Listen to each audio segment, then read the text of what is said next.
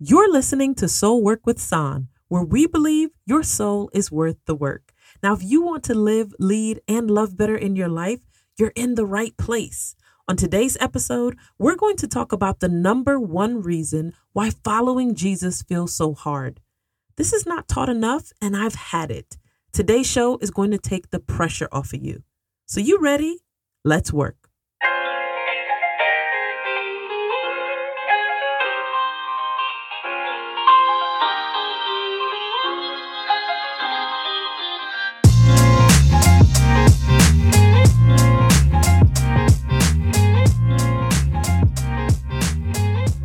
Hey fam, say fam. I'm hoping everyone is living well.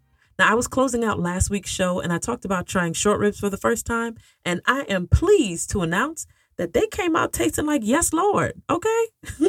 Shout outs to that daggone pressure cooking Instapot. It has been a wonder. Best Christmas gift. I seared them first, but after throwing them things in there, hey God. Now, Ruth said it tasted like one of the mothers made it. And my eldest tried it, and her eyes rolled in the back of her head. And I feel like that's the universal language for, my God, this is good. Now, listen, I didn't always cook like this, y'all, so you got to let me have my moment. I remember back in the day when Rue and I were just friends. This is years ago. A group of us were hanging out at my parents' house, and I decided I was going to make a ground turkey pasta dish. Well, I didn't know that you got to season ground turkey, right? Like, it's not like ground beef. Needless to say, we ordered pizza that night, all right? They were honest enough to let me know, nah, son, this ain't the one. Like one friend in particular, he looked at me and was like, hey, maybe next time. Ooh, those were the days. Suffice it to say, I've come this far by faith, leaning on the Lord and a little Lowry's. Bless his name, all right? Now, before we dive into the show, I want to ask y'all about this. I threw it up on Facebook earlier this week because I really wanted to know if we're ready to face some truths or numbers at least, okay? I listened to a panel that my sister-in-law was a part of, and they essentially discussed millennials in the church. Now, at one point, the host asked the panel if they thought once the pandemic ends and the church doors open again, will people go back to attending regularly every week? It was all millennials, about 4 or 5 of them, and everyone unanimously said no. Now, even though I've been reading some of the data through Barna research and other experts tracking church trends because I'm mildly obsessed about this topic, I gotta admit I was still a little surprised. And I got a lot of feedback from the question, mostly not in my comment section. People were reaching out via DMs or text messages, just sharing why they would or would not go back to regular attendance. Now, we'll probably talk about this topic from time to time because, again, I am mildly obsessed, but it centers around a question I ask myself almost weekly, especially when raising the Pope crew, looking at them and figuring out the question. Here's what it is. What is church going to look like 15 to 20 years from now? And are we stewarding this opportunity well to ensure her health? Now, to be clear, the church is Jesus's bride, and he done explained already that she will never be defeated. But that doesn't mean that we don't pay attention to her current condition. Now, because of everything changing, technology disrupting so much, lifestyle, work, entertainment, and other areas of personal convenience and connection, it was already beginning to change from times before. But the pandemic, it only accelerated that. So the question is, what should our stance be? Now, I don't have all the answers right now because I think it's really more important to just ask questions, but I do want to share this observation. It may be time for us to simply evaluate or reevaluate our model. A lot of churches, they have their programming every week and they wait for people to come to them. But that model's dead. Like if you look around in every other facet of life, whatever people want comes to them. And I think it's time we do the same. It's not because other people do it. We're not copying the world, but it's because that's what Jesus did. He went fishing and then he made fishers of men. And I think it's time to make church compelling again, loving and accommodating, actually meeting the needs of the people through service and corporate worship, and not some of the extra fluff that's no longer helpful. It's just a habit. For example, specifically the Black church, because that's where I was born and raised in, we'd have longer services. You'd be in there for the day. Now, there's a history of why that was helpful then, and it was very valuable decades ago. But is this still a necessary practice now? It's at least worth asking. Now, hear me with healthy ears. This is by no means me bashing the church. I love church and I miss being in the company with the saints. As much as streaming is useful, you simply cannot, you cannot duplicate the move of Holy Spirit in his house. Now, of course, he stops on by our own houses and he visits with us individually. But man, when we're united, hands and hearts lifted, voices filled with praise, is there anything sweeter? That be three them daggone toms and even our ability to take a CCM song and season the stew up out of it. Listen, there's nothing like the Black church. May we never lose that experience. And may we never lose our sound. But if we want to reach, teach, and disciple like he commanded us to do, then it may be worth asking the next generation for their insight. We may need to start doing some things and stop doing others.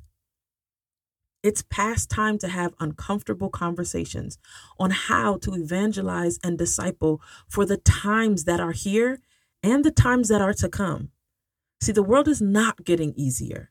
So are we preparing our children biblically to live in but not of this world through a healthy relationship with their local church and community? Again, that's just my 2 cents for now. We'll keep talking about it more. And if you want to, hit me up.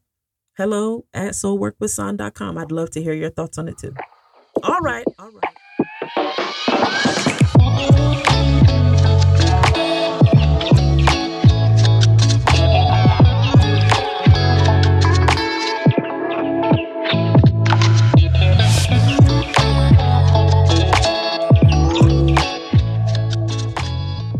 Now, last week's episode, we talked about what really makes us who we are, really makes us who we are. And that's what we love. We're lovers first, not doers. Now, this is crucial because we discover that what we love, we worship, and what we worship, we become. This season is all about spiritual formation because I think it's more crucial than ever before to be rightly formed. Without it, life could get dismal. Stuff already happens to all of us, but there's an advantage to the believer that has proper foundation and understanding of what they're going through to help them get through it without the typical residual effects. Now, since we tackled the truth about our love life last week, hey, alliteration, it's good to see you. Let's chat about one of the biggest barriers of entry to a richly formed life in Christ, and that is trying. Trying to live right, trying to run on, trying to make it, trying to please God. But none of that trying language lines up with a right life with Christ. So here are 3 things we need to know about trying versus training. Or another way I'll refer to it is practice. But again, alliteration, trying versus training. Let's get to number 1. Jesus never ever told us to try, but he did tell us to practice. Now, this does 2 things. 1, it gives us a deeper understanding of the kind personhood of Jesus. Let's look at Matthew 5 and all the way through Matthew 7, aka the Sermon on the Mount. Yes, it's easy to look at the commands he gives and our first thought be, is he serious? Who can actually accomplish this? You mean I can't? And I shouldn't, and even if I look, then I did. But here's the thing. Look again, friend. This is our compassionate Savior and Lord. He's letting us know that he's aware of all human feelings, lusts, and temptations that will come in this life. And he's providing the instruction and clarity we need so that we can live above it. Now, you tell me another religion that's even a little bit interested in the deepest parts of your humanity and has an overcoming answer for it. I'll wait. Now, let's get back to Jesus. Here he comes with this giant blast of truth to remind us that, yes, there is a standard. And yes, it is to be upheld. But no, he doesn't expect us to be perfect in our pursuit of it. But our lack of perfection does not negate the existence of the standard. If anything, it gives us room to press towards it. Now, ain't that right, Apostle Paul, sir? Now, here's the second thing that this truth does. It reveals that once again, we're living scripture adjacent, close, but not quite what he said. How many times have we heard growing up in church to try harder? Oh, you fell, you backslid, and you're back? Well, pray more, read your Bible, come to church more. Every time the doors are open, you should be here. Try to live right. You got to try to be more like Jesus. You got to try to be a better Christian. You got to try to be righteous. Fam, try is not in the Bible. I promise you, one thing about me, I will never, ever, never go along with living out a belief or preference that's not in the Bible. I'm never doing that again. It cost me years of ignorance and self-righteousness, thinking that because it sounded Christ-like, that it actually was. So here's what happens. We live our lives according to what we're taught by people who teach based on what they were taught. And that's no shade to the teachers, but it's a caution for the hearers to ensure that what we're living out is actually in the Bible. Here's a great way to test this. Roots will always show itself in the fruits. What kind of life are you harvesting based off of what you think and how you live? Because too many of us are in the church, frustrated, spiritually barren, unable to mature because the fruit of our life indicates roots that cannot be found in scripture.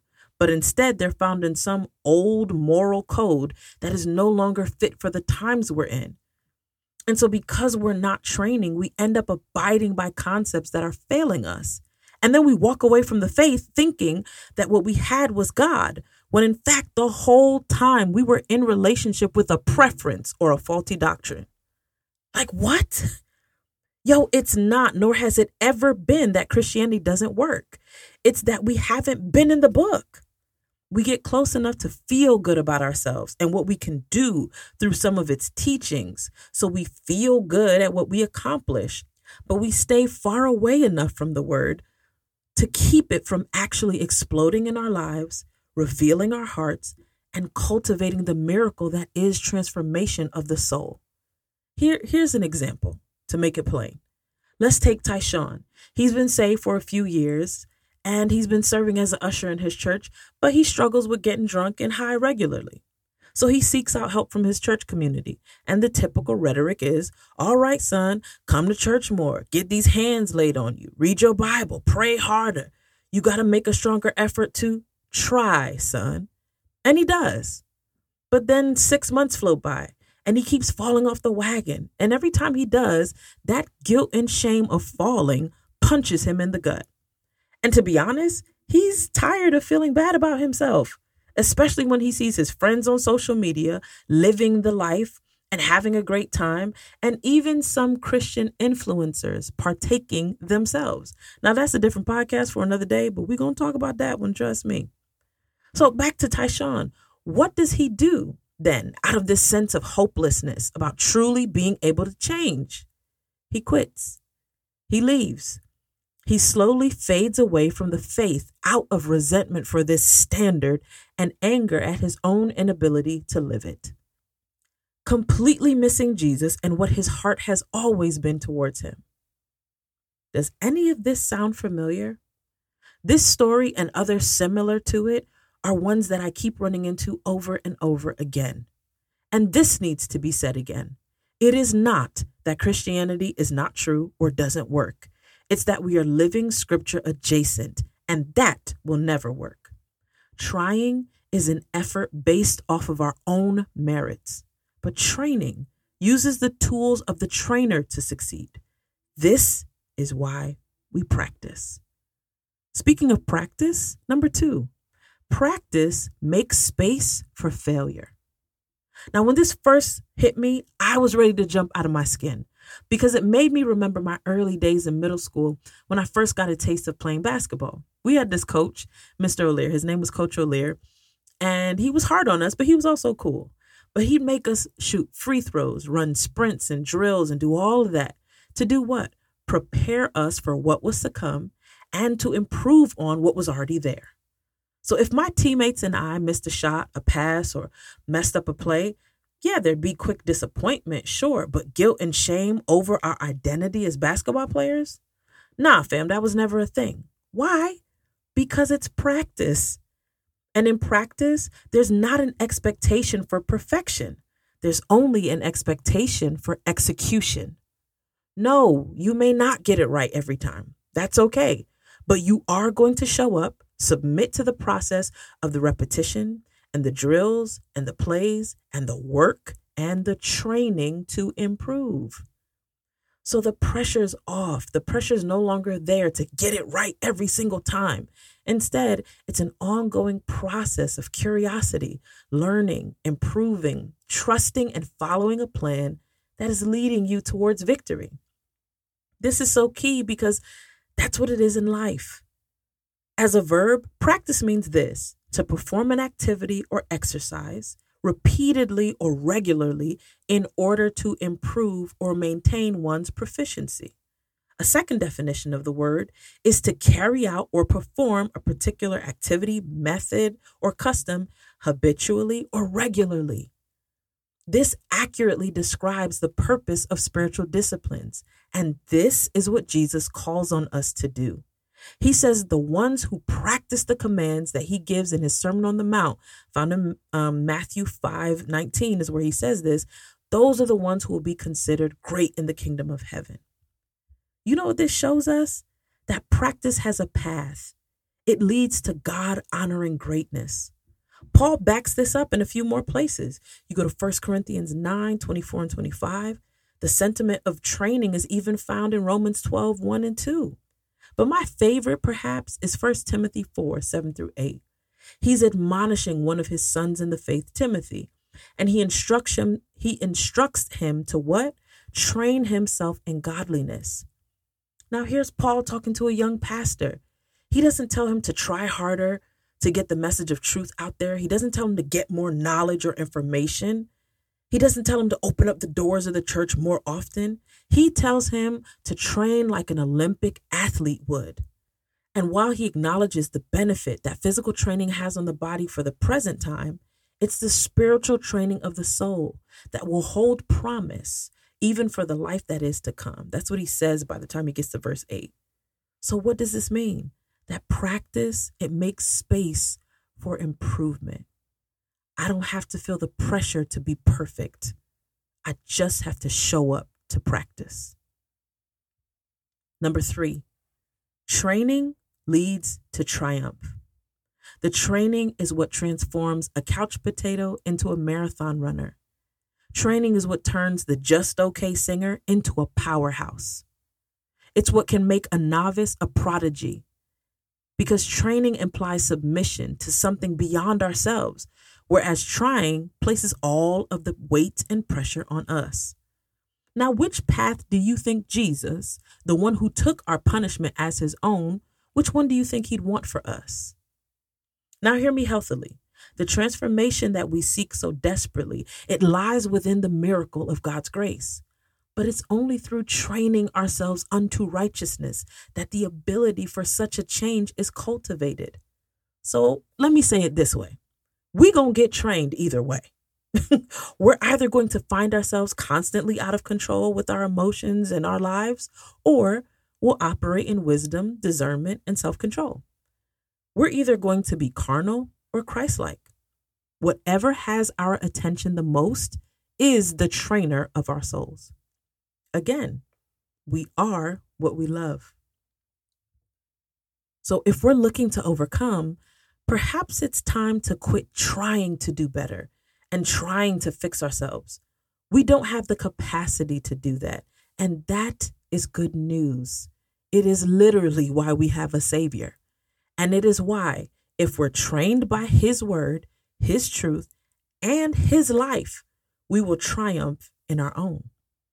Say la, sugar. I want to leave with that. More than ever, it's time for us to look again, to reimagine what life could be like with Jesus if we trained under him. Because we'll never float or drift our way towards spiritual growth and joy. That's not natural. That's why when we sing that this joy that I have of Jesus, it's something that the world didn't give, because that joy, it's not within worldly reach. The life of a peaceful, unrushed, fully content soul, It will belong to the one who makes the grace-filled strides to continue.